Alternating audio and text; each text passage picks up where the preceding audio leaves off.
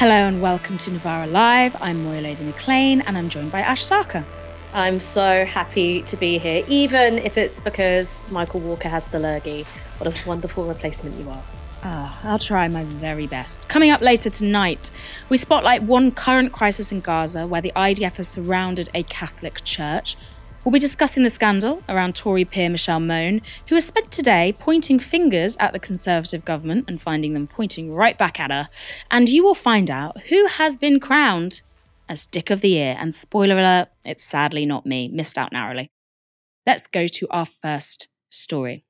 3 Israeli hostages have been killed in Gaza, and not by Hamas, but by IDF soldiers. Alon Shamriz, Yotam Haim, and Samir Talalka were shot dead in Gaza on Friday. They were killed as they walked shirtless towards IDF forces while carrying white flags and calling out in Hebrew. An IDF official spoke to journalists about the killings under condition of anonymity. CNN reported this. At least one soldier felt threatened and opened fire, killing 2 of the men immediately. The third was wounded and ran back inside the building. The Israeli unit overheard a cry for help in Hebrew, at which time the brigade commander ordered his troops to stop shooting. However, there was another burst of gunfire. The third hostage died later. I cannot imagine managing to survive for months in hostile conditions only to be shot by your own military. It's so tragic. Now, the IDF has also said the men had been staying in a building near to where they were shot for, quote, some period of time, and that they'd used leftover food to write signs pleading for help. In response to the killings, Israeli Prime Minister Benjamin Netanyahu said this: "Together with the entire people of Israel, I bow my head in deep sorrow and mourn the fall of 3 of our dear sons who were taken hostage. This is an unbearable tragedy. The entire state of Israel mourns this evening. My heart goes out to the grieving families in their difficult time. Even on this difficult evening, we will dress our wounds, learn the necessary lessons, and continue with our supreme effort to return all our hostages home safely." The same supreme effort that has literally seen 3 people shot in cold blood. A large section of the Israeli public is not buying that sentiment from their prime minister, though. Thousands of Israeli protesters were out on the streets on Saturday night, calling for the government to do more to get the remaining hostages back. Among them were the families of those still held by Hamas, as well as hostages who were freed during November's humanitarian pause. Raz Ben Ami is one of those who was released, and she told reporters this: 10 days ago, I met with the cabinet. I begged the cabinet, and we all warned that the fighting would likely harm the hostages. Unfortunately, I was right. I survived. If the agreement to release the hostages had been delayed by a week, I might not be here. The hostages are experiencing hell and they are in mortal peril. Every day. Every house is critical. Israel must offer another hostage release deal and get the international community to back it. The IDF has long denied that it fires on Palestinian civilians, but the admission that they killed 3 of their own citizens, shirtless men, carrying a flag of surrender and speaking Hebrew, reveals just how empty that denial is. So empty that the IDF has released a new video showing its troops being reminded of Warfare 101, don't target civilians. Killing civilians is not the IDF, says one commander. And yet, around 19,000 Palestinians have been killed by the IDF since October 7th, with nearly 8,000 of those killed just children. Claims are now emerging that the IDF doesn't just do that killing with bullets and bombs. This is what's left of parts of the Kamal Adwan hospital in Bethlehem, northern Gaza. It's been under Israeli siege for days, but according to witnesses on Saturday, the IDF stormed the grounds. They used bulldozers to tear down the tents housing displaced people and crushed those inside. One witness told Al Jazeera this: "People were buried alive using bulldozers. Who could do that? All those who committed this crime should be brought to justice and taken to the International Criminal Court." Ash, this isn't the first time that bulldozers have been used to kill people in occupied Palestinian territories. But in 2003, when the American Rachel Corrie was crushed by an Israeli bulldozer, there was an international outcry. Here, we're getting a different reaction. Why? Well, I think there's a couple of reasons why the reaction is somewhat different amongst the international community. One, Rachel Corrie, of course, was a Westerner, and 2, this is happening within the context of Israel's war on Gaza following the October 7th attacks. So it's operating within a context where many of the most powerful nations on earth effectively said to Israel, you've got a carte blanche to do absolutely whatever you want. You have an inalienable right to self-defense. That right to self-defense includes acts which breach international law and the rules of war, like collective punishment of civilians. And Israel has happily taken up America and many European countries, including our own, up on that offer of operating with total impunity. So the fact that we are seeing these atrocities, whether it is a siege on a Catholic church or mowing down people in tents with bulldozers, or even the accidental shooting, which, I mean, it wasn't accidental at all. It just so happened to be that the targets, rather than being Palestinian civilians, turned out to be Israeli hostages. This is all a result of that climate of diplomatic and military impunity which has been offered to Israel.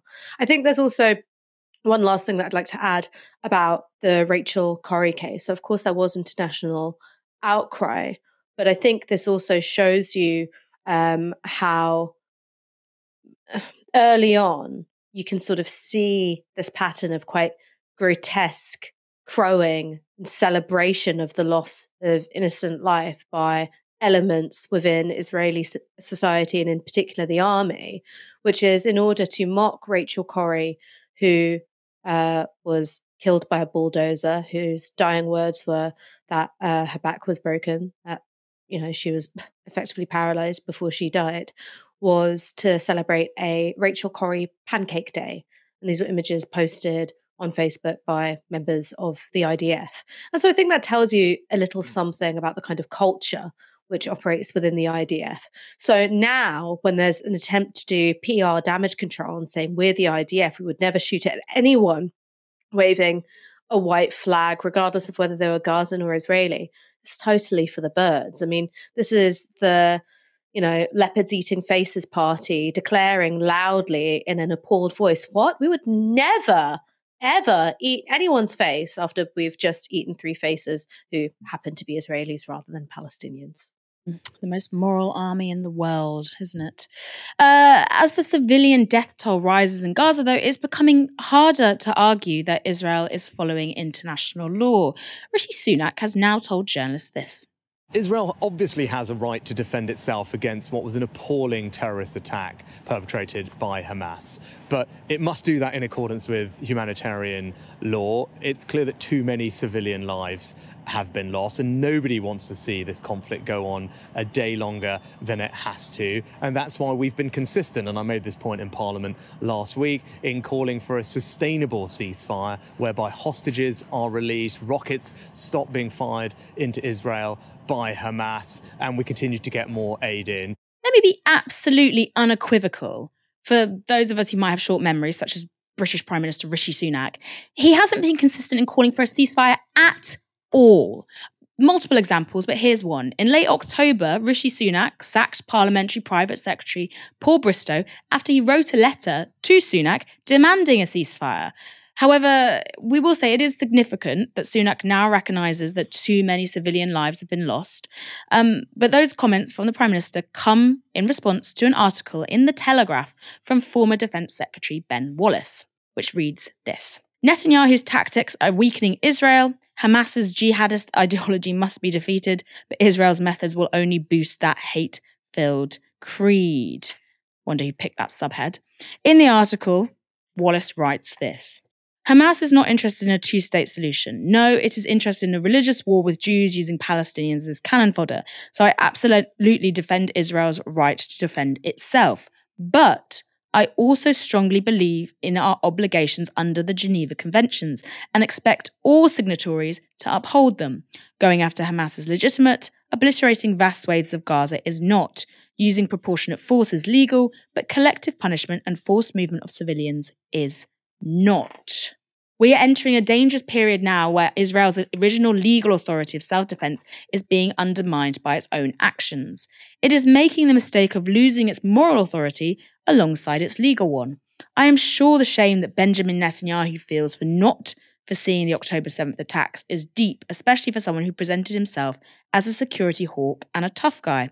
But perhaps that shame is driving him to lose sight of the long term. He goes on, Netanyahu's mistake was to miss the attack in the first place.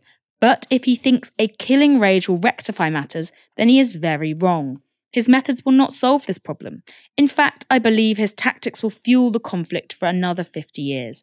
His actions are radicalising Muslim youth across the globe. When all this is over and the IDF withdraws from what is left of Gaza, there will still be Hamas. All the action will have achieved is the extinction, not of the extremists, but the voice of the moderate Palestinians who do want a two-state solution. Interesting idea to think that it's only radicalising Muslim youth across the world. I think many people have seen this as an absolutely radicalising moment in which Western governments have bottled it on every level, and they are disengaged from those parliamentary politics and taking to the streets. Also, interestingly, Wallace takes a more hawkish stance than Sunak on the subject of a ceasefire, qualifying his argument with this. Before anyone says I'm calling for a ceasefire with Hamas, I'm not. You can't have a ceasefire with Hamas unless they are prepared to declare one. Even then, they would have to pledge to modify their charter to do so. What I'm saying is Israel needs to stop this crude and indiscriminate method of attack, and it needs to combat Hamas differently. Wonder what he means by that. I think there was some suggestion of small urban raids. Ash, Ben Wallace was an extremely popular defence secretary. Is his intervention, now he's a former defence secretary, still significant? I think that it is quite significant. Ben Wallace, of course, was tipped as a potential Tory leader. He's now said that he's not going to contest his seat again. And I think that he sees himself as something of an opinion former for right-wingers who operate in that kind of foreign policy space. And so I think you've got to do a little bit of reading between the lines, because Ben Wallace was one of the individuals who was really in favour of a reorientation of Britain's defence and foreign policy away from the Middle East and towards Eastern Europe. So for him, it's all about Russia, and it's secondarily, but still fairly important, also about China. And so the idea that when you've got the war in Ukraine going on, you've got this sense of Western security apparatus having to turn away from its absolutely disastrous, adventurous wars in Iraq and Afghanistan, that now, because of the scale of devastation in Gaza and Netanyahu's insistence on carrying out the most bloody bombing and shelling campaign in modern times, that you are automatically going to have to turn your attention and split your resources back towards the Middle East. So when he's talking about radicalizing Muslim youth, he's not talking about what you or I might talk about, which is political awareness. He's going, okay, what this is going to do is make extremist ideology more prevalent and make terrorist attacks more likely. And whilst sure, it's true that the Palestinian cause has been quite opportunistically wielded by people who are very fundamentalist interpreters of Islam, I think that it's kind of harking back to a war on terror way of understanding Muslims in the diaspora, which is because we feel things strongly about what happens to Muslims in other countries, that, you know, we're basically fifth columnists and it's going to lead to unrest or even violence in the West. But that is obviously a very right-wing paradigm for thinking about this issue. So reading between the lines, while yes, this is some, you know, a rebuke to Benjamin Netanyahu, I think that the real reason he's making this intervention is to say the problem with Benjamin Netanyahu is that he's so unrestrained in the way in which he administers violence to the Palestinians. It's going to force Britain and America to have its head stuck in the Middle East, potentially dealing with an escalation into regional conflict when it should be focusing on Eastern Europe. Now, Ben Wallace isn't the only Tory encouraging the government to apply pressure to Israel to stop its genocide. 10 Tory MPs have also sent a letter to Foreign Secretary David Cameron saying this: "We were dismayed to see the United Kingdom abstain on the resolution calling for a ceasefire in Israel and Gaza at the United Nations General Assembly last week, when most of our allies, such as France, Canada and Australia, had voted in support. We were, however, encouraged by your calls for a sustainable ceasefire by both sides yesterday. The case for a ceasefire seems to us to be unanswerable, with many thousands of civilians dead and injured and close to 2 million forcibly displaced. Thousands of bodies must surely still lie under the rubble. In particular, the number of women and children who have been killed is profoundly shocking. As you have said yourself, too many Palestinians have died. The signatories to that letter include several former ministers. Also fascinating is there is a chance for the UK to redeem itself because there is going to be a new resolution put forward to the Security Council today on a ceasefire. So look out for that later this evening. Now, over on the Labour benches, someone caught wind of the fact that we've got a new phrase and he's moved on from the humanitarian poor. Keir Starmer, formerly very opposed to a ceasefire, has changed his stance too. Perhaps trying to avoid being outflanked. Who knows? Perhaps he just see which way the wind is blowing. Perhaps he found a conscience. Well, the Labour leader told reporters this. I think everybody looking into the hostilities in Gaza is shocked and concerned about the level of deaths that we're seeing there, the number of people killed. Obviously, we've still got hostages being held. We've got thousands of Palestinian civilians being killed. We need to get to a sustainable ceasefire as quickly as possible. And I think the route to that is to get back to where we were just 2 weeks ago, where hostilities cease. There's an opening that allows the remaining hostages to be freed, which they must be straight away, allows humanitarian aid to get in, desperately needed, but also is a foot in the door to a process, it'll have to be a political process, to a two-state solution, which in the end is the only way that this is going to be resolved. Just want to say, that is a man who a few weeks ago whipped his party with a 3-line whip to make sure they wouldn't support a ceasefire, that they wouldn't call specifically for a ceasefire. And now he's out here, changed his tune, and all it took was the deaths of tens of thousands of people, one child killed every 10 minutes, and the razing of northern Gaza. Cowardice. Ash, Starmer might have changed that tune, but will this all lead, the West deciding that suddenly it is time for a sustainable ceasefire, a horrible new branding? Will this lead to any change in Israel's campaign, though? So what really matters here in terms of whether or not there's a ceasefire, it's not whether or not there's a ceasefire. There will be a ceasefire. What matters is when and under what conditions. The timing of that will be in no small part dictated by what's going on with Israel and the United States. The United States, of course, has a vast amount of leverage over Israel that it chooses not to use in the form of the vast quantities of military aid that it hands over to Israel every single year. Now, the reason why Joe Biden might want to change his stance is, of course, his popularity is plummeting. He's got an election to contest next year, and there has been a huge amount of criticism of his line and his emboldenment of Israel in their ethnic cleansing of Gaza. So that might be the thing which determines when and how there might be a ceasefire. Again, in terms of Keir Starmer, what we're seeing from him is a total lack of integrity, a total lack of political leadership, and a total lack of, you put it right when you called him a coward. He is precisely a coward. Now it's safe to start using the word ceasefire. He's more than happy to do it. But when it really mattered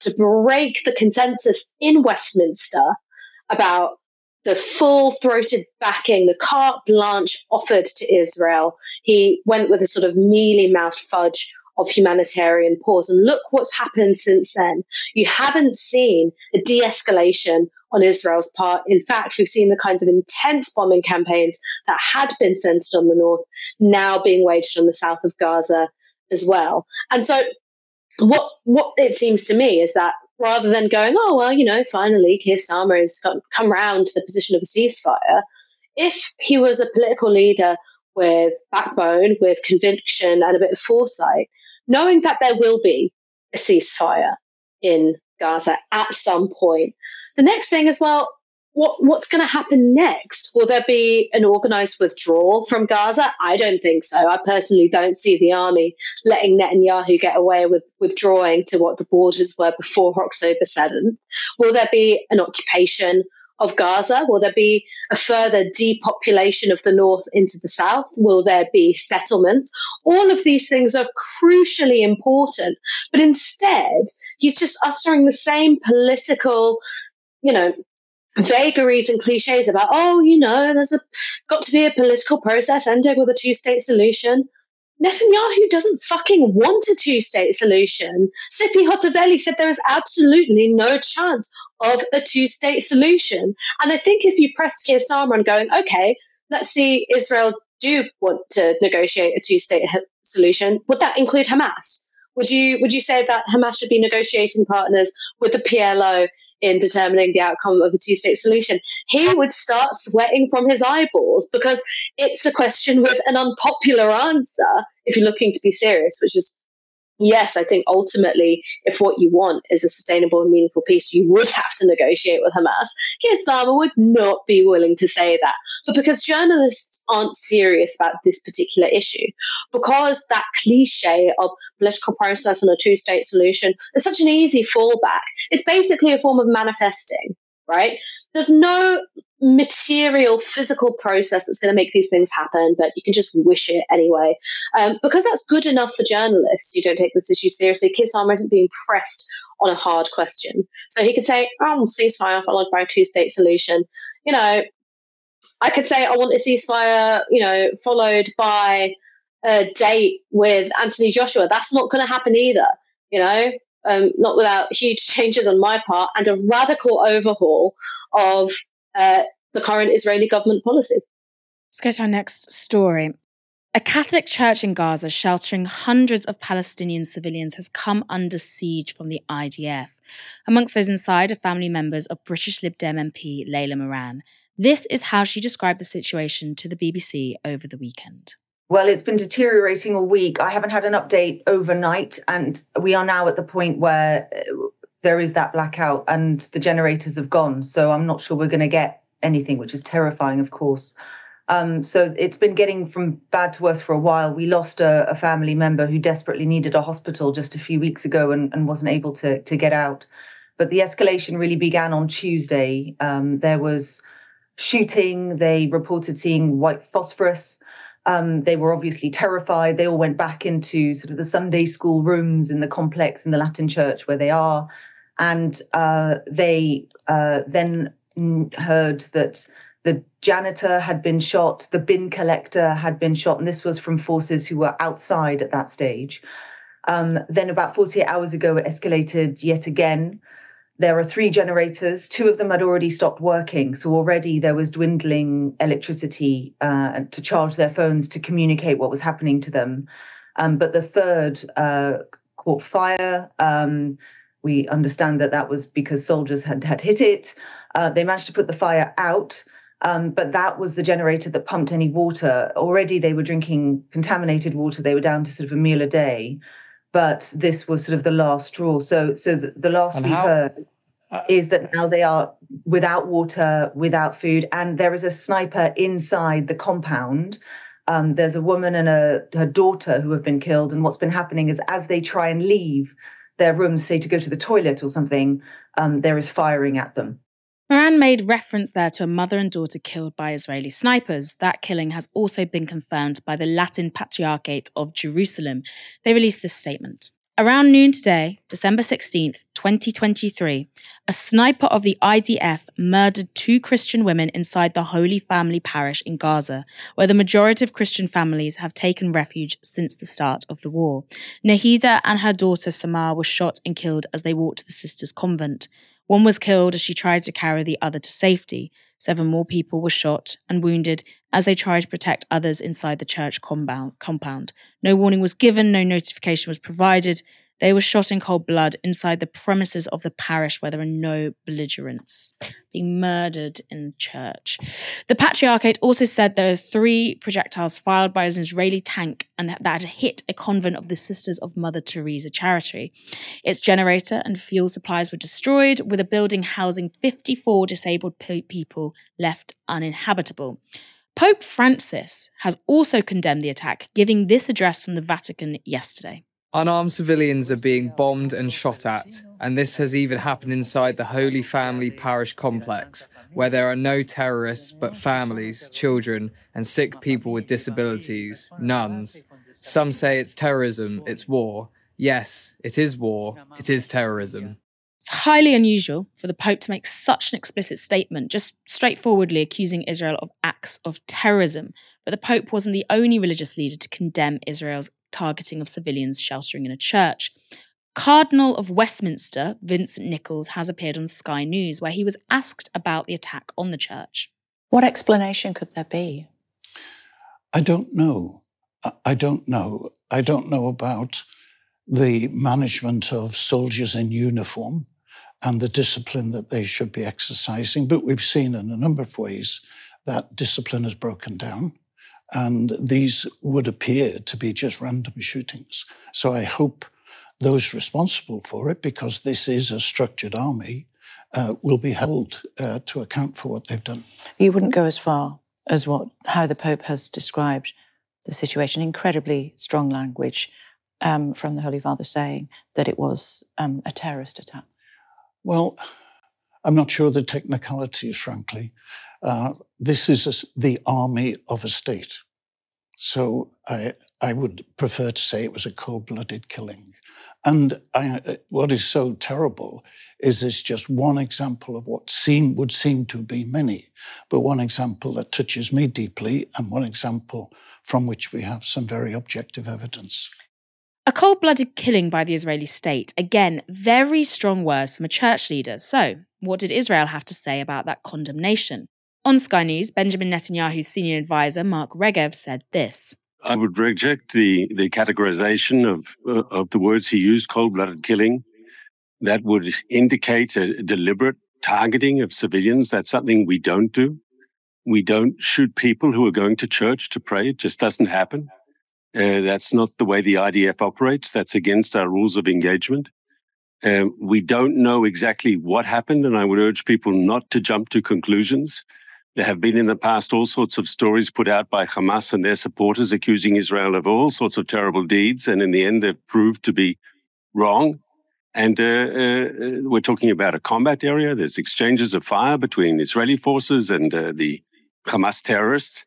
To say that Israel is deliberately targeting Christian worshippers, that's a terrible accusation that is unfounded. Would you acknowledge, Mr. Regev, that the bullets that killed these women were fired by the IDF? I do not know that to be true. Obviously, we're looking into it.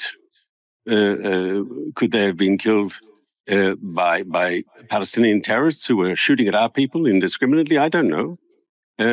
But we've got to be very careful.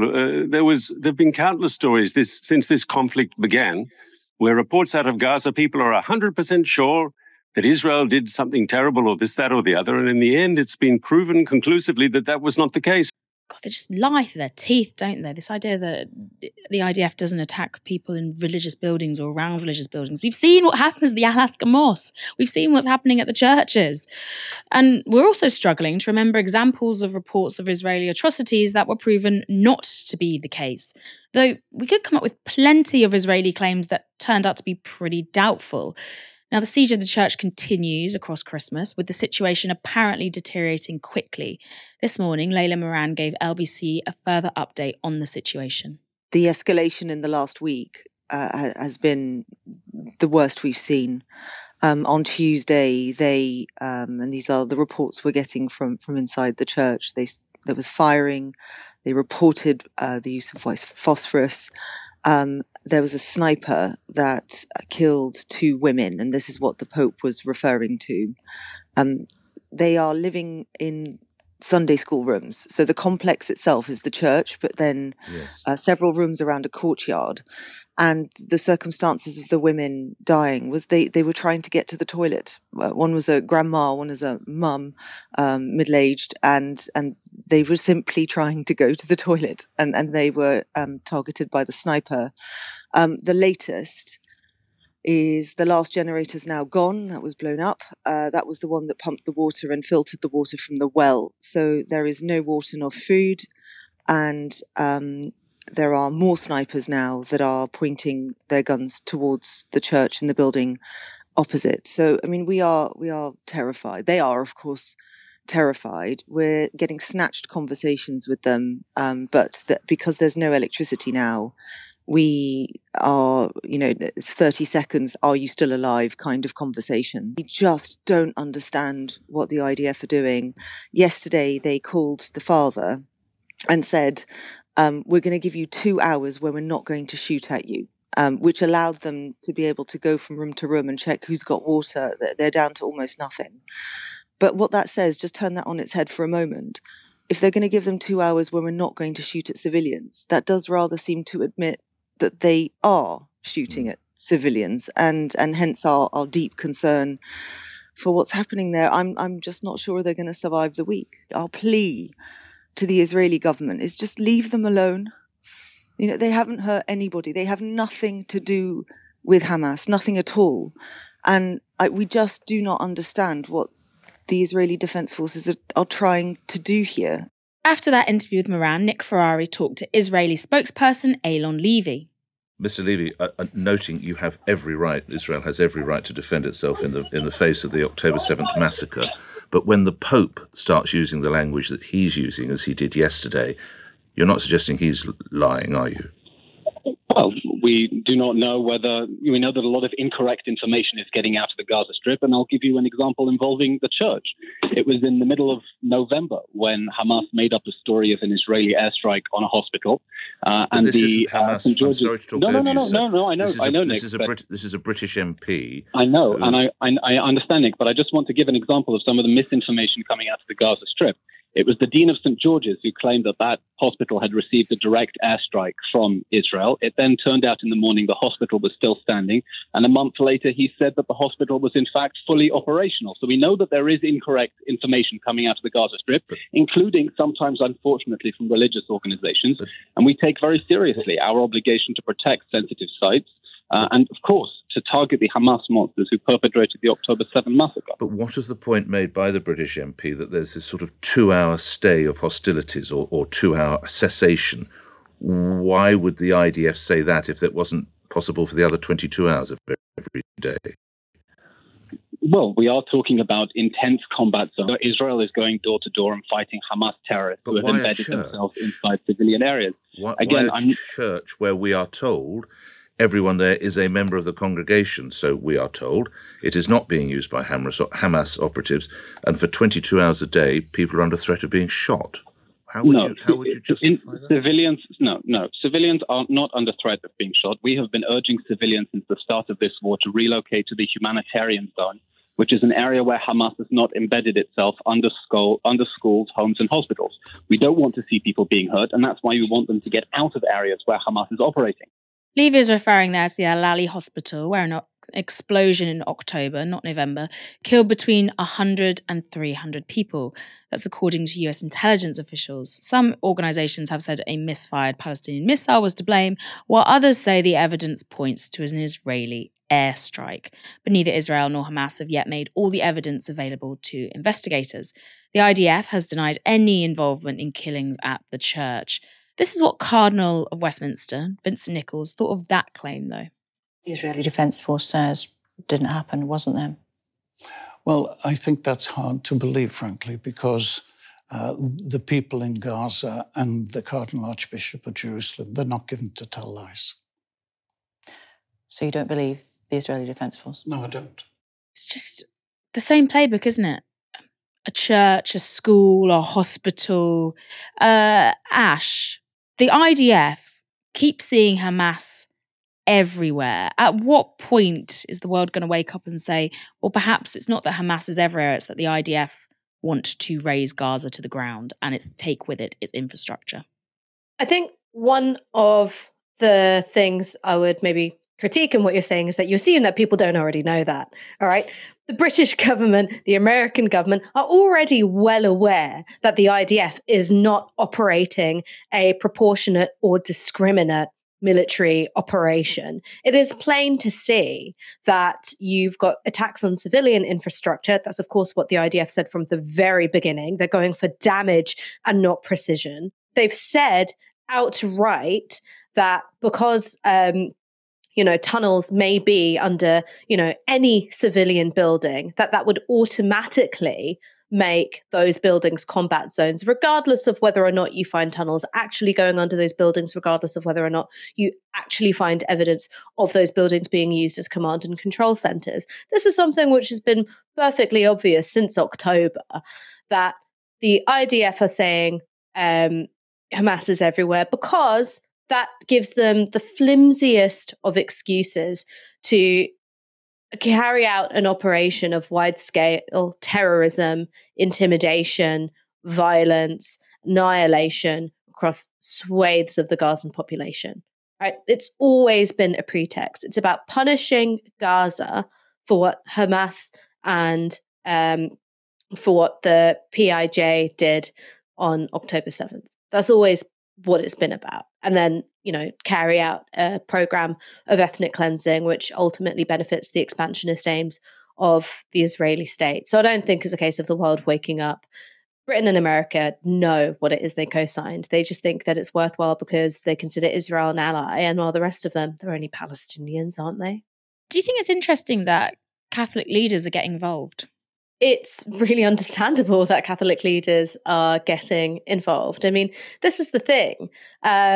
The Vatican takes it very seriously when one of its churches and its congregation is under attack. That's the job of the Vatican, to show that leadership for the entire Catholic community. I think one of the reasons why this has become such a big story is because you've got this element of the Pope speaking up, who's, regarded as a widely apolitical figure. And here in the UK, you've got the relatives of a sitting British MP, a relatively senior one, caught up in this horrible siege on a church compound. And I think there's a third element as well, which is when you can smear the civilian victims of Israel's bombardment and invasion of the Gaza Strip as jihadists or potential jihadists because they're Muslim, it's one thing.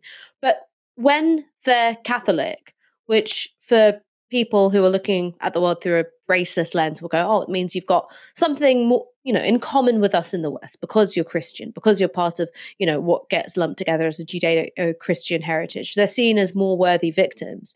Now, what's happening is awful. It is awful. It should be investigated as a war crime. I also think it's the case that were this happening to a mosque, some of the international response would be a lot more muted in Western countries. Let's go on to our next story. Michelle Mone is a Tory baroness. She was appointed to the House of Lords by former Prime Minister David Cameron in 2015. Mone founded the Ultimo lingerie brand, but her more recent business exploits have been a source of ongoing scandal. In 2022, the National Crime Agency raided her Isle of Wight home as part of an investigation into Mone's links to a firm called PPE Med Pro. So, what events led to this criminal investigation? Well, the firm had been awarded some £200 million by the government to supply PPE in 2020 at the height of the COVID-19 pandemic. Those contracts included the provision of surgical gowns and face masks. Through her lawyers, Michelle Mone repeatedly denied any connection to PPE MedPro. But in 2021, it was revealed she had personally recommended PPE MedPro to government ministers. Those ministers included Michael Gove. There was a further revelation in 2022. Mone had recommended the company to ministers 5 days before it even existed because Michelle Mone is blessed with prophecy powers. Incredible. And The Guardian also uncovered a further twist to the tale last year. A trust, of which Mone and her children were the sole beneficiaries, received £29 million from PPE Med Pro's profits. So things were looking pretty bleak for Michelle Mone and her husband Douglas Barrowman, who was also implicated in the scandal. No surprise then that Mone decided to take a break from the House of Lords, with her lawyers saying she was doing so, quote, in order to clear her name of the allegations that have been unjustly levelled against her. Just a reminder, one of those unjust allegations was that she was in any way connected to PPE MedPro. Mone and her husband have now launched their comeback tour, and they kicked it off with an interview on the BBC's Koonsberg on Sunday. When it became public that you were connected to the company, You both denied it. Why? I wasn't trying to pull the wool over anyone's eyes, and I regret and I'm sorry for not saying straight out, yes, I am involved, because DHSC, the NHS, the Cabinet Office, they all knew of my involvement, but I didn't want the press intrusion for my family. My family, I've gone through hell with the media over, my career, and I didn't want another big hoo-ha in the press and my family to be involved in it. But it was more than an error, though. Your lawyers repeatedly told journalists who wanted to report the truth that you were not connected. Lawyers for you, Doug, said repeatedly you had no role or function in PPE MedPro. You've been telling us today how hard you worked to get the contracts and make the contracts happen.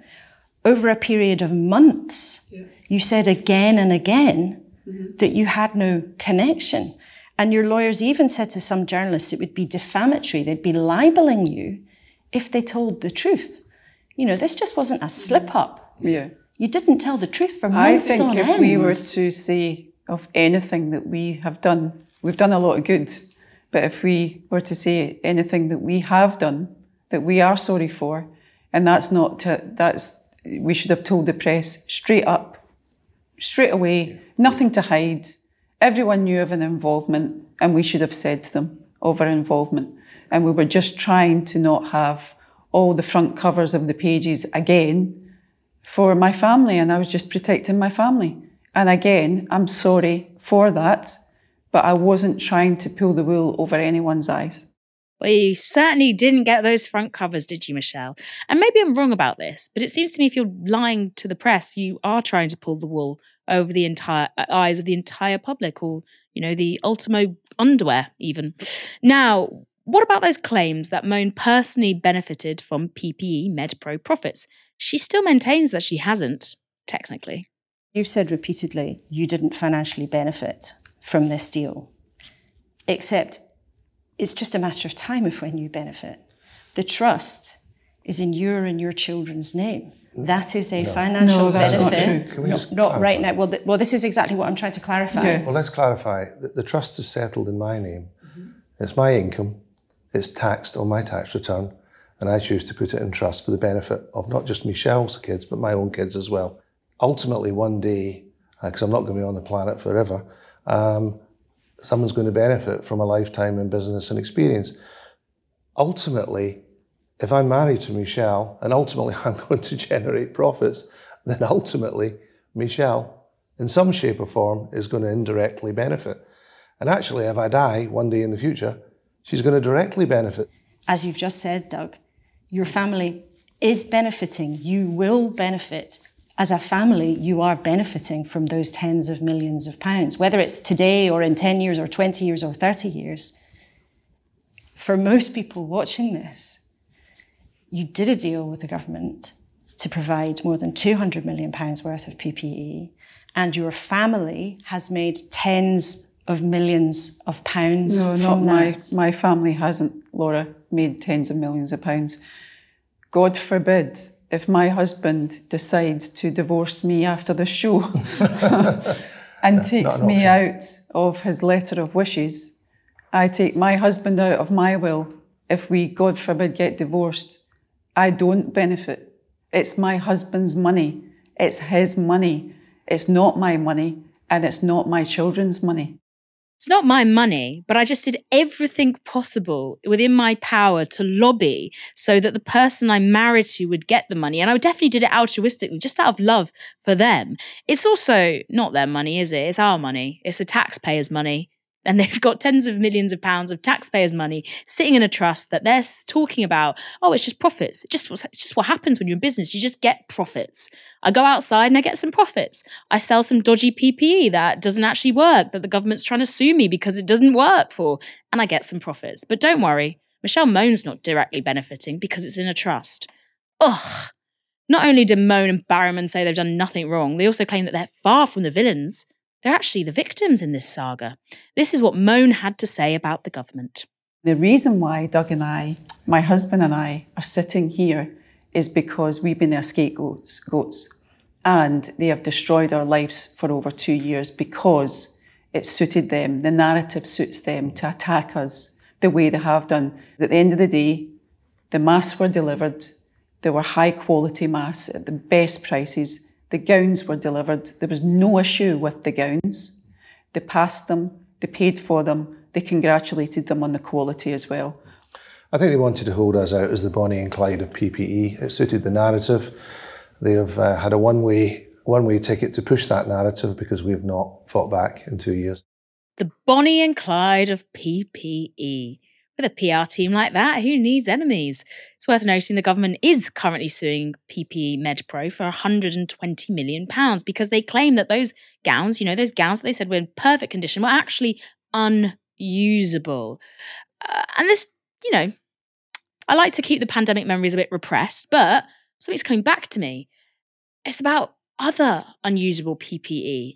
Ash, was this the only dodgy COVID contract awarded during the pandemic? Sorry, I'm still stuck on the Bonnie and Clyde of PPE. 23 Bonnie and Clyde. All I need in this life of sin is me and my VIP procurement lane, which doesn't scan as well. Doesn't scan as well. But this does bring me round to the myriad dodgy COVID contracts which were offered through the VIP procurement lane, which was later ruled unlawful in a court. So the VIP procurement lane was basically a way to try and fast-track COVID services and fast-track the contracts for COVID services. And this could be for anything from, rapid testing to PPE. How this actually worked out is that if you happen to have the WhatsApp number of a minister and you were, a friend of the Conservative Party or a high-value donor, you could, with very little oversight, be granted a contract worth millions of pounds of taxpayer money for services which in some cases never actually were carried out. So there's an example of a VIP lane procurement where two Tory party donors, I believe their names were Mustafa Mohammed and Mohammed Amsari, both high-value donors to the Conservative Party, personally text Matt Hancock, personally have a conversation with Lord Bethel. They get given contracts worth millions of pounds for rapid testing. Now, for at least one of these contracts, the services were never actually delivered, but they're still reimbursed to the tune of over £35 million by the Department of Health for mobilisation costs. Now, that is not bad for a day of not very much work. You also, I think, quite notoriously had the case of Alex Bourne, who was awarded a contract, again to the tune of millions of pounds. This wasn't directly through the NHS. He was subtracted by Alpha Laboratories, who had a contract with the NHS. This was a hugely lucrative contract. And it turns out that he's the landlord of Matt Hancock's local pub, the pub which Matt Hancock had a framed picture of in his office. Now, I'm not saying that there's anything wrong with having a fast track process for COVID contracts. I'm not even saying that the overpayment, which was, by the way, to the tune of 80%, so nearly £1 billion being spent in VIP lane contracts, which was an inflated price and a reflection of how fast these contracts were sped through. I'm not even saying that all of these things were in themselves really, really bad. It was a pandemic. There needed to be a quick response. There would probably be some waste and some overpayment. I can make my peace with that. What I can't make my peace with is the fact that this was basically a slush fund. It was a financial opportunity for people who had networked with the Conservative Party sufficiently to be able to send a text and then work out if they were capable of delivering the goods later. In many cases, they didn't. It was a daylight robbery of the taxpayer. And Michelle Mone certainly wasn't alone in profiting from the Treasury when really she shouldn't. Just thinking, what pub would I have in my office on my wall? Let's stay tuned for that reveal. There's been some fallout, why wouldn't there be, from that interview with Michelle Mone. This was Prime Minister Rishi Sunak's reaction to it. this whole situation is subject to an ongoing criminal investigation, but also the government is taking action, legal action against the company involved. So there's a limit to what I can say, other than to say we take all these things incredibly seriously. And that's why, as the government's taking legal action, and because there's a criminal investigation ongoing, I can't comment any further. Do you think it's okay, though, for a former Conservative peer to lie about these things and to admit about lying? What I'd say is the government takes these things incredibly seriously, which is why they're pursuing legal action against the company concerned in these matters. Where is Sunak there? On an airfield? You know, Rishi Sunak recently intervened to make sure that his VIP helicopter contract wasn't cancelled. He really does love aviation. Now, Michelle Mone hit back at Sunak with this. What is Rishi Sunak talking about? I was honest with the Cabinet Office, the government and the NHS in my dealings with them. They all knew about my involvement from the very beginning. And later, obviously rattled, Mone added this. Does @Rishi Sunak stand to profit from the Moderna COVID vaccine during the pandemic? I suggest that he might want to take that incredibly seriously before pointing fingers to save his own skin. Well, you do know what they say about people in glass houses. They shouldn't award dodgy COVID contracts to political allies. Allegedly. Let's go to the next story. Since being booted out of the Home Office, Suella Braverman has been having a rum time of it. Her name has become a shorthand for politicians resorting to hateful and often incomprehensible rhetoric. So she was probably quite pleased to be asked to attend a ceremony to christen a small boat in Fareham, the constituency that she represents. My name is Captain John Guy, and I am beyond delighted to welcome our local MP and much missed former Home Secretary Suella Braverman, KC MP. It is testament to Suella's dedication as a local MP that she has taken the time to christen this small boat. With her huge engine, sleek exterior, but strong, firm and steady tiller, she is just perfect. And that's just Suella. Although it may just be a small boat, it will have a big impact on the local maritime community. Suella was loving that, and she even gave a little speech. John, Fareham Fishing, it's a real honour to be here, to join your fantastic team, to pay tribute to all of you for your confidence in Fareham. Good luck to the Betty Warren. My honour to launch her. Unfortunately, the decking was pulled swiftly from under her feet. Hey! You are also the last leg's Dick of the Year! Congrats. By popular vote. Brilliant. Thank you so much. That's fantastic. Thank you. I'm not sure what that is all about. No.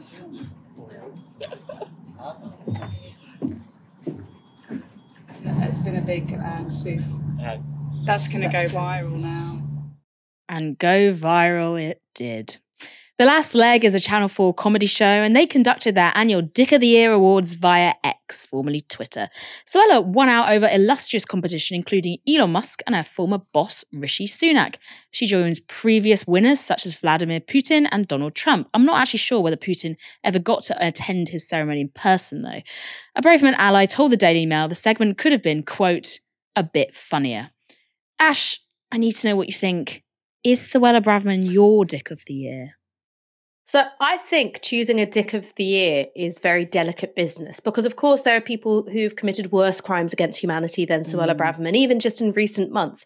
But I think if you're going to be like, yeah, Benjamin Netanyahu, Dick of the Year, that's a bit minimizing. Do you know what I mean? So I think that whoever your Dick of the Year is kind of has to have a vein of pettiness that runs through them, as well as being someone who has, I think, committed egregious ills in public life. So Suella Braverman, yes, the things that she's done have had an absolutely detrimental impact on people's lives. I'm thinking here of her handling of asylum seekers. That's something which has had, an actual body count, right? People died in Manston. Just recently, you had someone commit suicide on the Bibby Stockholm.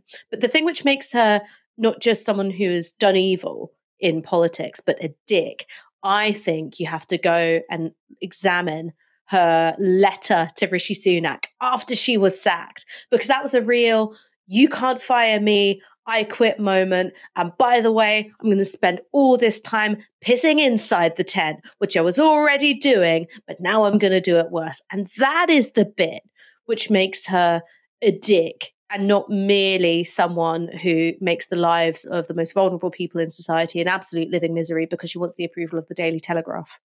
For my money, my dick of the year is the think tank director who is always, always, always the contender and never the Tory candidate. Little Easter egg for you there. Thank you, Ash, for joining me tonight.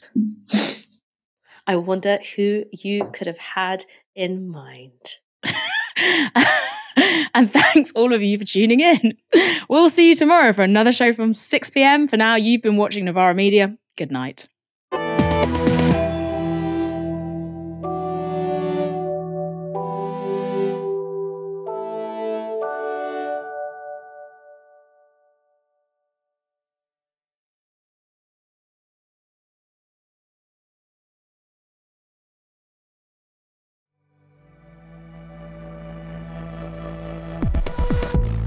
This broadcast is brought to you by Novara Media. Go to novaramedia.com/support.